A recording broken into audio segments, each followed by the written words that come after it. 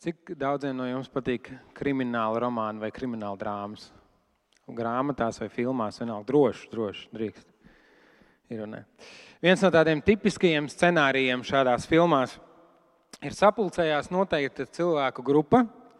Protams, kaut kādā veidā saistīti. Katram no cilvēkiem ir kāda loma, kāds tēls, ko viņi ieņem. Izdziest gaisma, notiek kliedzieni, skaņas, iedegās gaisma un kāds ir miris. Un tad uzdevums ir, kurš tas bija? Šodien mums ir līdzīgs scenārijs ar jautājumu, kurš nogalināja Jēzu. Tātad viens no galvenajiem varoņiem, kurš vēl šajā stāstā nav miris, bet mēs visi zinām, jo esam lasījuši vai dzirdējuši, ka viņš nomirs un augšām celsies, bet šī sērija vēl to nerāda. Ir Jēzus, protams, viņš tur ir. Tad ir tāda grupa cilvēku, kuru netiek nosaukti vārdā, bet viņi vienmēr tiek raksturoti kā kopā. Teiksim, tā ir tāda banda. Ir virspriesteri un rakstu mācītāji. Izglītoti, reliģiski cilvēki ar augstām morāles normām.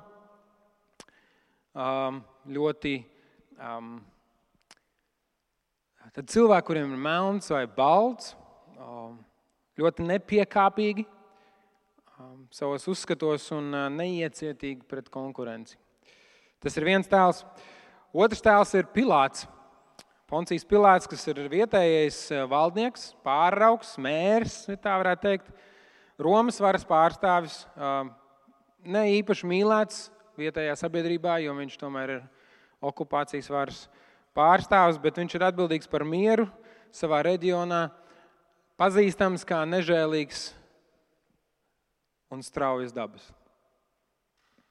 Iepriekšējās situācijas rāda, ka viņš ir licis nogalināt vairākus cilvēkus un izliet asins, lai visi redz un saņem sodu un baidās.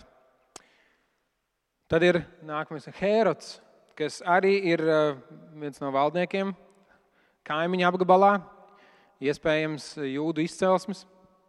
Tātad bišķiņ vairāk varbūt savējais, bet cilvēks, kurš ir tāds, kā angliski saka, easy going, tāds mierīgs, relaksēts, meklē izklaidi, patīk baudes un dažādas citas lietas. It kā savējais, it kā nē, it kā sakarīgs, it kā nē. Īsti nevar saprast, kur viņš stāv. Šķiet, ka galvenais viņam ir nauda un ietekme. Un tad ir tauta. Tad cilvēki, kas atkal nav nosaukt vārdā, bet rada to fonu, nodrošina vairākumu, cilvēki masu skatiem. Un tad ir vīrs vārdā Baraba, kurš ir dumpinieks un slepkava, kurš ir bijis apcietināts, iepriekš sacēlies pret Pilāta pārstāvēto Romas varu, ielikts cietumā. Šeit ir šie cilvēki. Un tur notiek šīs sarunas. Protams, ka Jēzus vēl nav miris, un līdz ar to mēs bišķi atkāpjamies varbūt no tā iedomātā sižeta. Bet Jēzus ir apcietināts. Jēzus tiek nodots nogalināšanai. Jēzus tiek virzīts. Šeit mēs redzam to seriāla daļu, kas notiek tumsā. Šeit mēs redzam to, kas notiek tajā brīdī, kad tiek izslēgta gaisma un notiek šīs spēles par to, kurš tad nogalinās Jēzu. Un tā patiesi ir tāda tumša diena, tumšs brīdis pasaules vēsturē. Un Jēzus ir apcietināts, Jēzus ir aizvests uz Sinedriju, tur šie reliģiskie vadītāji, viņi jau ir novienojušies, viņi jau patiesībā pirms tam jau bija vienojušies, vai ne? Kā mēs zinām, pirms tam jau viņi vienojās, iedeva jūdam naudu, lai viņi viņu nodod, ka viņi grib nogalināt Jēzu. Tas nozīmē, ka spriedums viņiem jau ir izdarīts. Tur vairs nav, būs vai nebūs. Viņi vienkārši formāli sanāk kopā, jau papīriem taču ir jābūt, ne? Papīriem jābūt kārtībā. Viņi tagad ved Jēzu pie Pilāta. Un Jēzus klusē.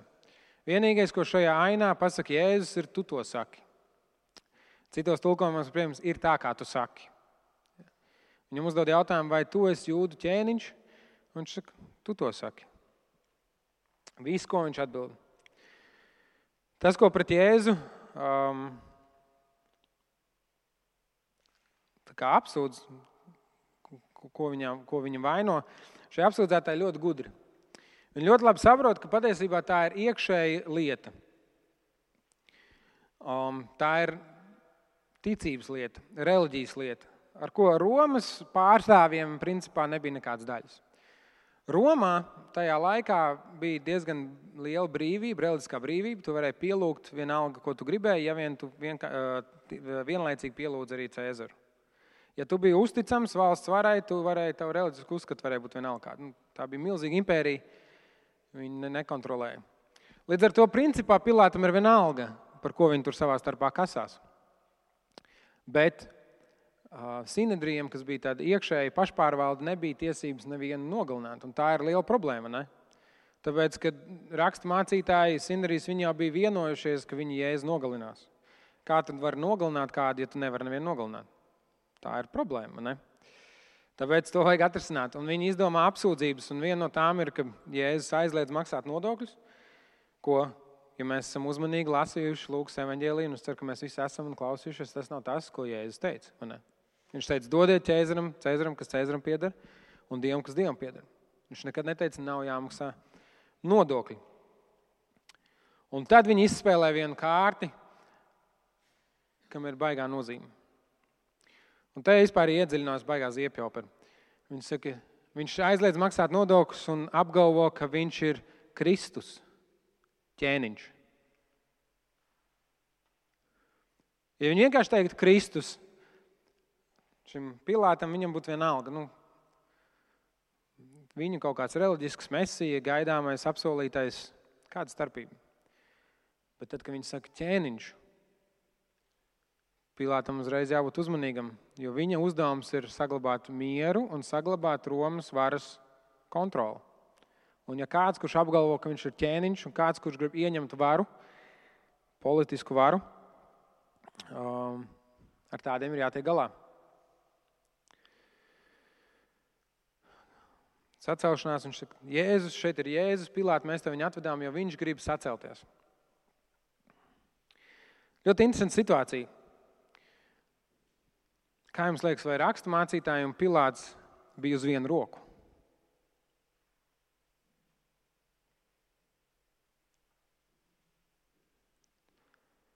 Pilāts bija tas ļaunais priekšnieks. Viņš bija okupants, kurš raksta mācītājiem patiesībā bija atņēmis kaut kādā mērā varu. Viņš viņus bija pakļāvis, viņš bija kā simbols Romas varai, Romas okupācijai. Viņi jau pēc idejas nebija uz vienu roku. Viņi pēc idejas raksta mācītāji un farizēji, ja viņi vien varētu, viņi paši to Pilātu nogāzt no troņa un iesēstos tur. Kas tur citu vēlāk arī bišķi citādā notikumā, bet īsumā sakot, kādā brīdī pēc Jēzus nāves tā arī notiek. Ja, kur ir sacelšanās Izrēlā pret šo jūdas varu. Bet, lai sasniegtu savus mērķus, viņi ir gatavi sadarboties. Viņiem jau nav citas izvēles. Tas, ko viņi grib izdarīt paši, gribētu izdarīt paši, tas, par ko viņi patiesībā domā, viņi tajā apsūdz Jēzu. Viņš saka, Jēzus grib sacelties pret Romas varu. Jēzus grib, lai Romas vara Roma vairs nevaldītu pār mums. Jēzus ir vainīgs tautas valodā. Viņš saka, viņi pagrūž Jēzu zem autobusu. Ja. Viņi iegāž Jēzu. Viņi nodod it kā vienu no savējiem. Jēzus arī bija jūds.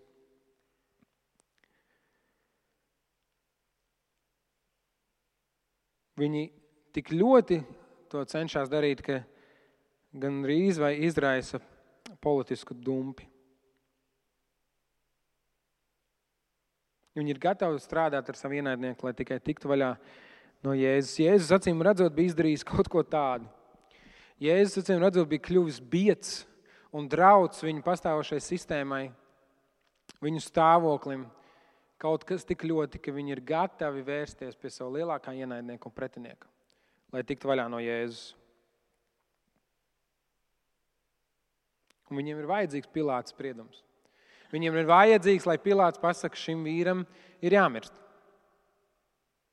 Viņi nevienu nevar nogalināt.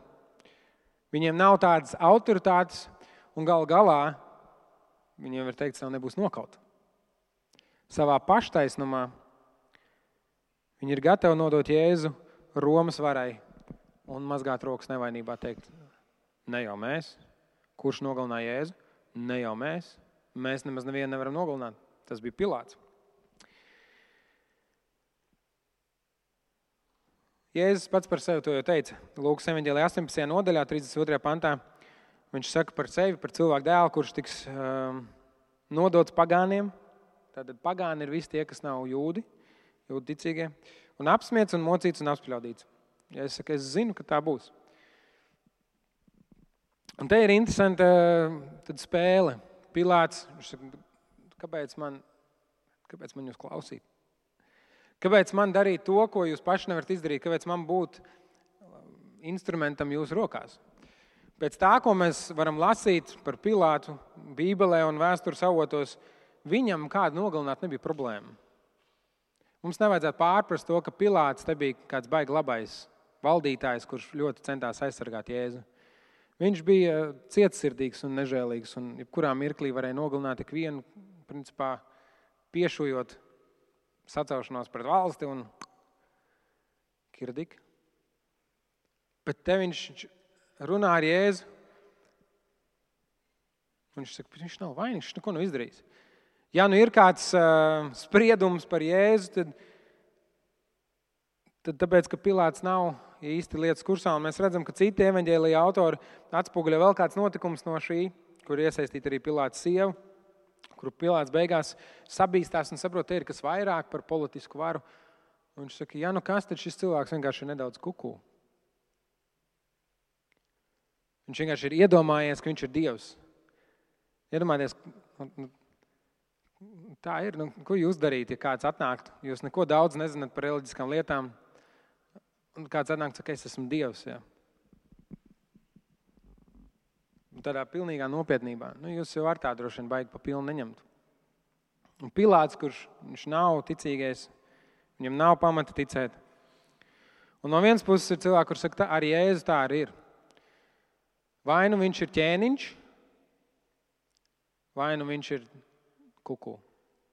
Viens vai otrs. Viņš nevar būt vienkārši labs cilvēks vai rakstu mācītājs vai iedvesmojošs skolotājs. Viņš ir vai nu ķēniņš, viņš ir vai nu tas, kas viņš apgalvo, kas viņš ir, Dieva dēls, gaidāmais Kristus, Mesija, pasaules glābējs, valdītājs, vai nu viņš ir kuku. Mums nevajadzētu būt pārsteigtiem, ka cilvēki no malas, kas Dievu nepazīst, nedaudz iesmēja par mums. Cilvēcis domājot, arī Pilāts, arī Hērods, pie kura vēlāk viņš Pilāts nosūta Jēzu. Pēc tiem viņu standartiem tas vispār nerīmējas kopā. Kāpēc, lai kāds, kurš ir apcietināts, kurš ir pazemots, kurš ir apspļaudīts, kuru ir pametuši visi viņa tuvākie sekotāji, joprojām apgalvotu, ka viņš ir ķēniņš? Kāpēc, lai kāds joprojām apgalvotu, ka viņš ir Kristus, Dieva dēls, gaidāmais glābējs? Kāpēc, lai kāds dzīvotu līdzi, ja tie ir meli? Kāpēc, lai kāds to darītu, zinot, ka viņu sagaida sods? Un ir tikai divi varianti. Tāpēc, ka viņš tiešām tas arī ir, un viņš nemelo, un viņš paliek pie tā, un viņš zina, kas viņš ir, vai arī viņš ir kuku. Un Pilāts saka, ok, šis ir sarežģīti. Es īsti neredzu iemeslu viņu nogalināt, cilvēks bišķiņi ar putniem, bet tāpēc jau nav jāmirst. Ja? Negribu te tagad taisīt kaut kādu lielu scēnu no tā, bet viņš izdzird, ka viņam ir iespēja tikt vaļā no atbildības, un viņš to pārmet uz Herodu. Viņš saka, Herod, tu esi, tā vismaz vēstures pētnieki domā, iespējams viņš bija jūds, ja tu esi pazīstamāks ar šīm lietām. Un tad mēs lasām, ka Herods bija tāds, kurš tiešām bija pazīstams. Ja viņš bija dzirdējis par Jēzu, viņš gribēja redzēt Jēzu, viņš gribēja kādu zīmi no Jēzus saņemt. Mēs jau pagājušajā reizē runājam par pierādi man Dievu. Parādi man zīmi, parādi, ka tu to vari darīt. Pierādi man, ka tā ir patiesība, ko tu saki. Izklaidē mani. Izklaidē mani. Parādi kādu zīmi, lai man ir interesanti. Un tad, kad Jēzus to nedara un Jēzus klusē, jo viņš jau visu ir pateicis un viņš jau visu ir parādījis, tad arī Hērods nospriež, ka droši vien jau, ka Jēzus ir kuku. Un sūta viņu atpakaļ. Un Pilāts viņam tagad ir jāizdomā, ko mēs tagad darīsim.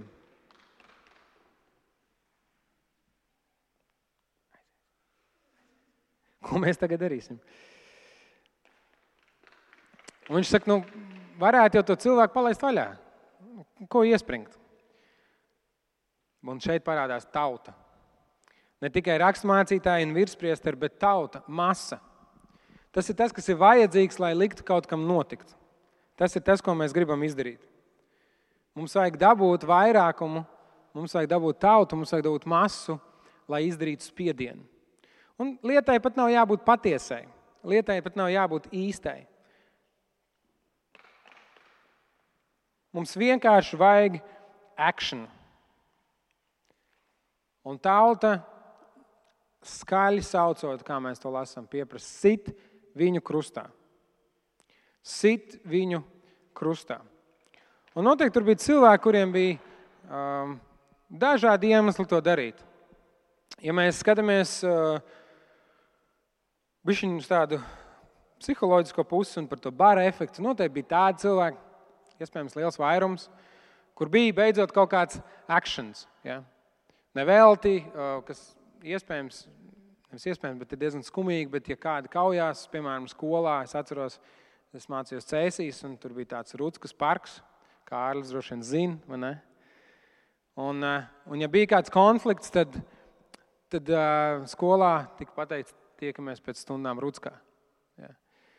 Un ko tas nozīmē? Tas nozīmē nevis tā, ka tur divi satiekās un atrasina savu. Tas nozīmē, ka tur pusi skola aiziet uz parku, divi pa vidu kaujās un visi apkārt. Jā! Kā tagad senajā Romā. Kaut kas tur ir tajā bara efektā. Diemžēl kaut kas ir tajā, mēs gribam redzēt šo izrādi. Šeit ir tauta. Viņi grib redzēt izrādi.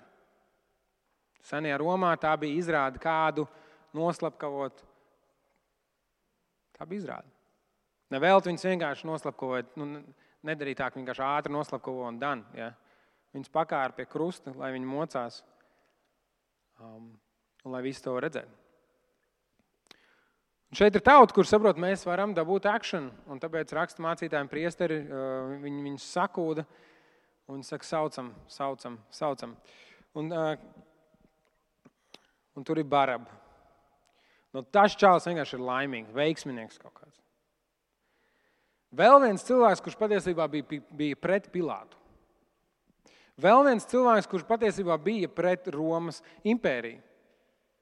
Un es ceru, ka jūs sākat ieraudzīt to bildi, kas šeit veidojās.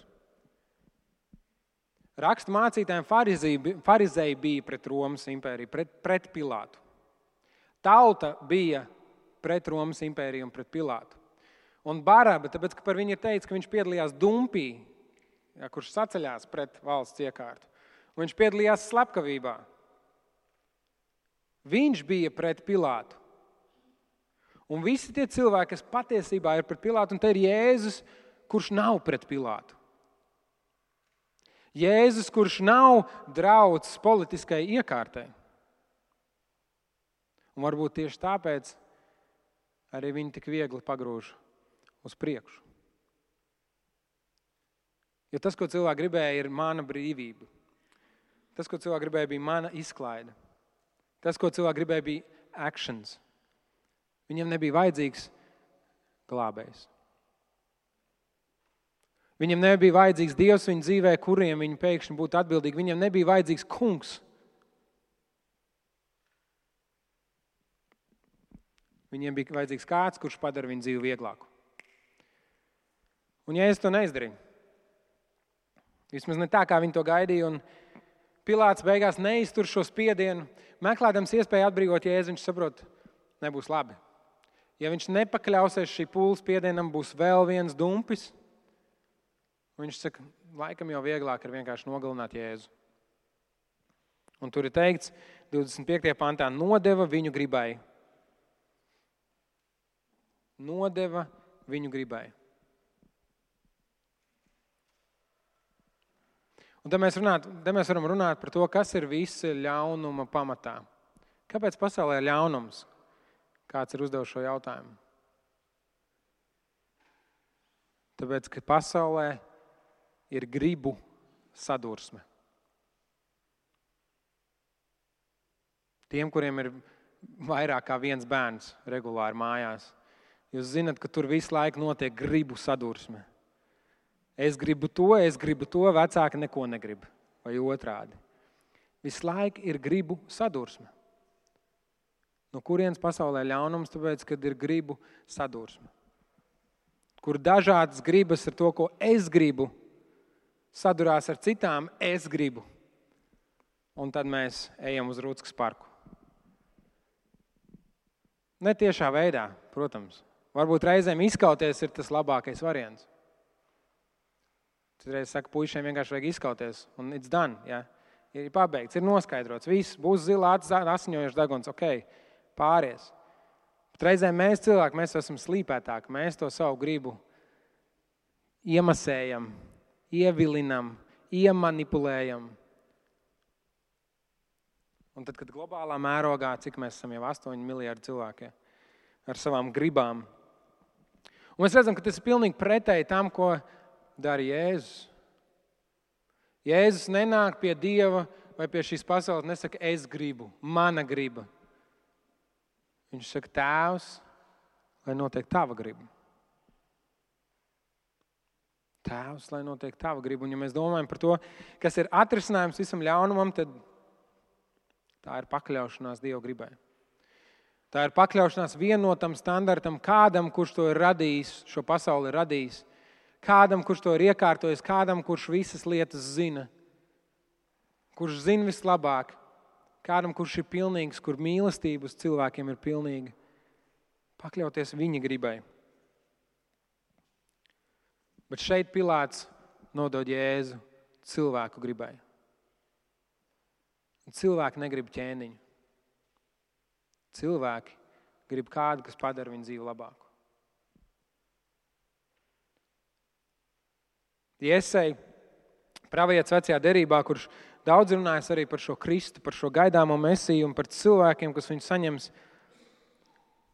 saka šādus vārdus: vai tiem bēdas tiem, kas sauc ļaunu par labu un labu par ļaunu, notur tumsu par gaismu un gaismu par tumsu, notur rūgtu par saldu un saldu par rūgtu, vai tiem, kas sevi par gudriem tur un paši sevi par saprātīgiem, vai tiem, kas varoņu vīnu dzert un stiprinieku dzērienus jaukt, kas par kukuli attaisno ļaundari un taisnajiem atņem taisnību.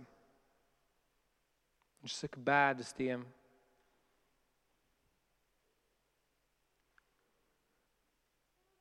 Mēs redzam, ka tas ir pats sākums pašā pamatā cilvēka vēlmei pašnoteikties un būt neatkarīgam no Dieva. Ir šis ļauna un laba atzīšanas koks. Cilvēks negrib, lai Dievs viņam saka, kas ir ļauns un kas ir labs. Cilvēks pats grib noteikt. Un, ziniet, mēs esam tieši tādi paši. Mēs citreiz varam skatīties šo stāstu un domāt, stulbais Ādams, stulbā Ieva, ko viņi izdarīja? Stulbie farizēji, stulbie raksturmācītāji, stulbā tauta, stulbais Barabas, stulbais Pilāts, stulbais Hērods, visi stulbi. Bet mēs nē.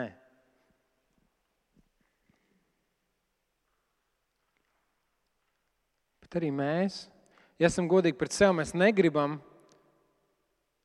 ka Dievs nosaka mūsu dzīvē, kas ir labs un kas ir ļauns. Tas ir kaut kas, ar ko mums ir jācīnās, kaut kas, ko Pāvils saka, novelciet veco cilvēku un uzvelciet jauno.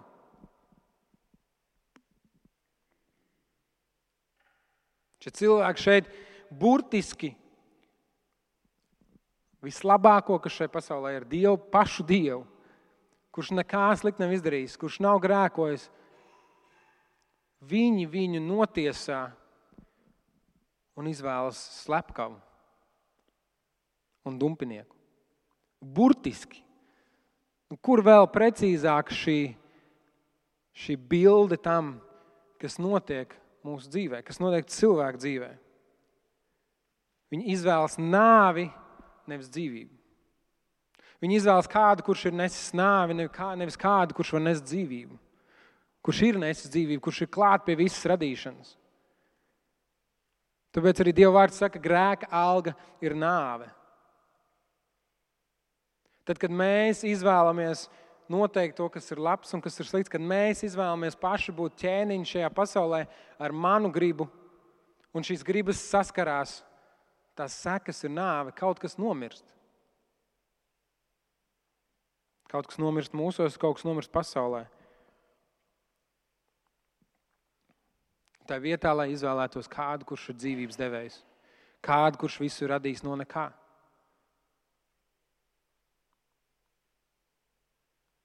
Tādi esam mēs, cilvēki. Kurš nogalināja Jēzu?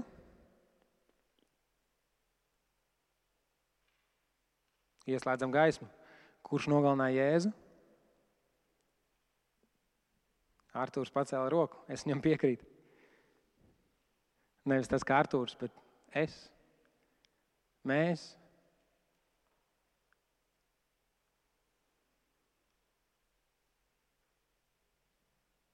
Vajadzīga drosme, lai to atzītu, vajadzīga drosme, lai to ieraudzītu.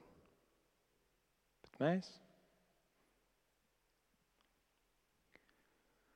Un tad notiek tas pārsteidzošākais, kur, manuprāt, arī ir vienkārši brīnišķīga bilde tam, ko Dievs ir izdarījis. Zinot visu, kas šī notiek, zinot, kurš ir vainīgs, Baraba, slepkava, kāds, kurš nesis nāvi, iegūst brīvību. Kāpēc?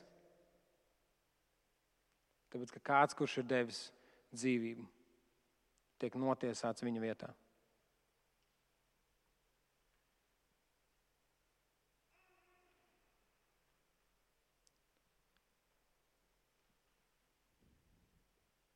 Vislielākais noziedznieks, kurš patiesi bija vainīgs, kurš patiesi bija organizējis sacelšanos pret Romas varu, tiek atbrīvots, tāpēc, lai Jēzu varētu piesist krustā.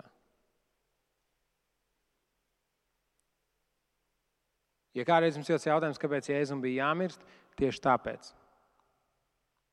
Tieši tāpēc, ka grēka alga ir nāve. Tāpēc, ka mēs izvēlamies nāvi, un ja mēs izvēlamies savā izvēlē visu laiku, tad tas, pie kā mēs nonākam, ir nāve. Garīga nāve. Mēs esam miruši Dieva priekšā. Tieši tāpēc Jēzum ir jāmirst. Viņš saka, jūs neko nespējat citu izvēlēties kā tikai nāvi. Tāpēc es nesīšu jums dzīvību. Tā ir evaņģēlija būtība, visnevainīgākais, vispatiesākais, vistīrākais dzīvības devējs nomirst grēcinieku vietā. Un tu vari tam neticēt, tu vari to nepieņemt, tu vari ņirgāties, tu vari būt tajā pūlī, kurš saka sit viņu krustā. Tu vari būt tas, kurš savā galvā kalkulē dažādas variantus par to, kā pretoties Dievam.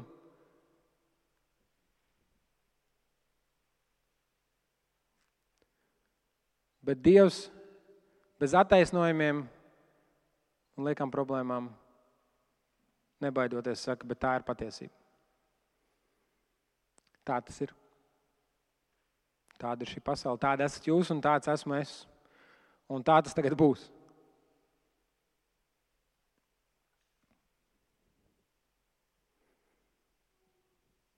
Šī raksturvieta lieliski parāda cilvēka dabisko stāvokli Dievu priekšā. Un pēdējā laikā, es domāju, pēdējo gadu laikā arī kristiešu vidū, bet vispār sabiedrībā ir ļoti populāri teikt, vienkārši esi tu pats. Vienkārši esi tu pats, esi īsts. Ja? Un es domāju, mums bija svētdienas arī īsti. Mēs gribam būt īsti. Mēs gribam patiesi. Mēs gribam, lai mājvieta ir vide, kur mēs varam būt mēs paši tādi, kādi mēs esam. Un tas ir svarīgi. Es domāju, tas ir svarīgi, lai gan mūsu garīgai, mentālai veselībai, gan sabiedrībai kopumā ir svarīgi, ka mēs varam būt patiesi. Nevis izlikties, tēlot, mahinēt, veidot kaut kādu fasādi, kuru mēs rādam vieniem vai citiem cilvēkiem, un īstenībā iekšā ir drupas. Ir svarīgi, ka mēs esam īsti. Bet, zini, ja tu esi kretīns, tad ar to, ka tu esi īsts, ar to vien nepietiek. Ar to, ka tu esi īsts, tas vien pasauli labāk nepadarīs. Ir svarīgi būt īstam, bet ir jābūt arī kādam citam solim. Un reizēm ir tā, ka es sastiepu cilvēkus, kristiešus, kurš saka, es vienkārši esmu īsts. Un viņš uzvedās tā, kur liekas, pats es negribu būt tev apkārt. Būsim godīgi, reizēm es atceros situācijas savā dzīvē, un es esmu bijis tas kretīns. Un tad viens variants teikt, es vienkārši esmu īsti tāds, es esmu. Pieņem mani vai ej prom, ja? Take it or leave it. Bet tas, ka tu esi īsts, tas vēl neko nedod šai pasaulē. Tas tev neko nedod arī Dievu priekšā. Bet pēc tam, kad tu esi bijis īsts pret sevi, pret Dievu, pret citiem, tad ir nepieciešams, ka tu vari vērsties pie Dievu un teikt, Dievs, bet maini mani. Dievs paņem manu gribu, manu salauzto cilvēku, manas traumas, manas sāpes, manu grēku, manu briesmīgo raksturu. Un es gribu to iemainīt pret tavu svētumu. Gluži tāpat kā Baraba tika iemainīts pret Jēzu. Es gribu šo brīvību, Jēzu, ko tu vari dot.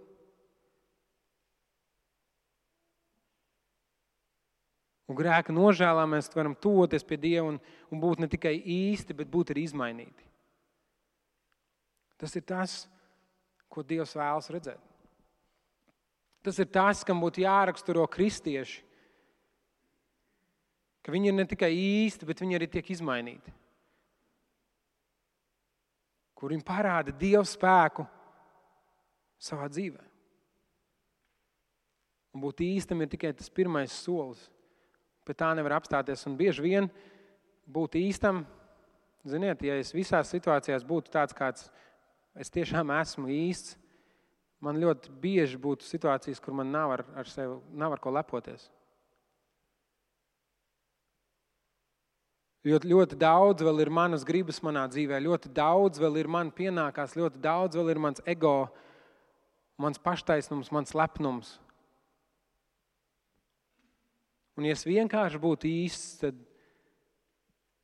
tas nebūtu kaut kas tāds, ar ko es gribētu lepoties.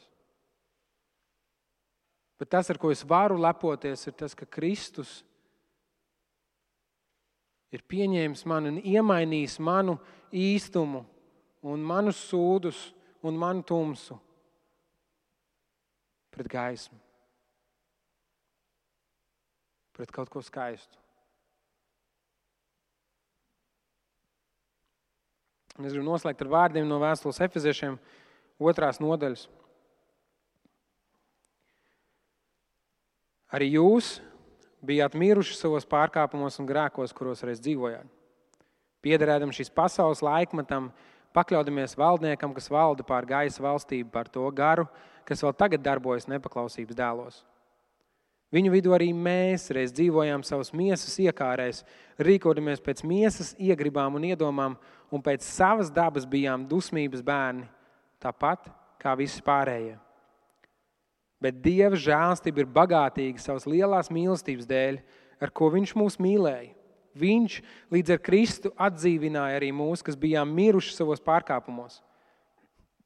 Žēlastībā jūs esat izglābti. Viņš mūs līdz ar Kristu ir augšām cēlis un līdz ar viņu sēdinājis debesīs Kristu Jēzu, lai savā labvēlībā pret mums Dievs mums parādītu nākamajos laikmetos savu žēlastības neizmērojamo bagātību, kas ir Kristu Jēzu. Jo žēlastībā jūs esat izglābti caur ticību. Tas nenāk no jums, tā ir Dieva dāvana. Tas nav arī no darbiem, lai kāds nesāk dižoties. Mēs paši esam viņa darinājums, Kristu Jēzu radīti labiem darbiem, kurus Dievs iepriekš sagatavojas, lai mēs tajos dzīvotu. Es aicinu, ka mēs varam noliekt galvu un lūgt Dievu.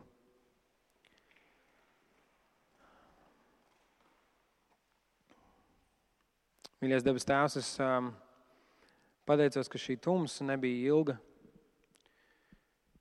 Un ieslēdzot gaismu un atšķitinot šo mistēriju, kurš tad nogalināja Jēzu,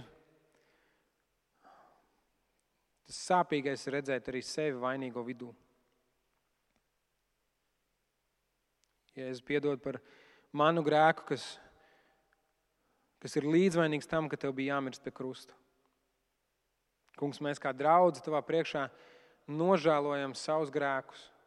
jo arī mēs bijām vainīgi tam, ka tu biji pie krusta. Un tajā pat laikā es lūdzu, ka tu ļauj mums ieraudzīt ne tikai savu grēku, ne tikai to, ka mēs esam īsti, bet ļauj mums ieraudzīt arī tavu žēlstību.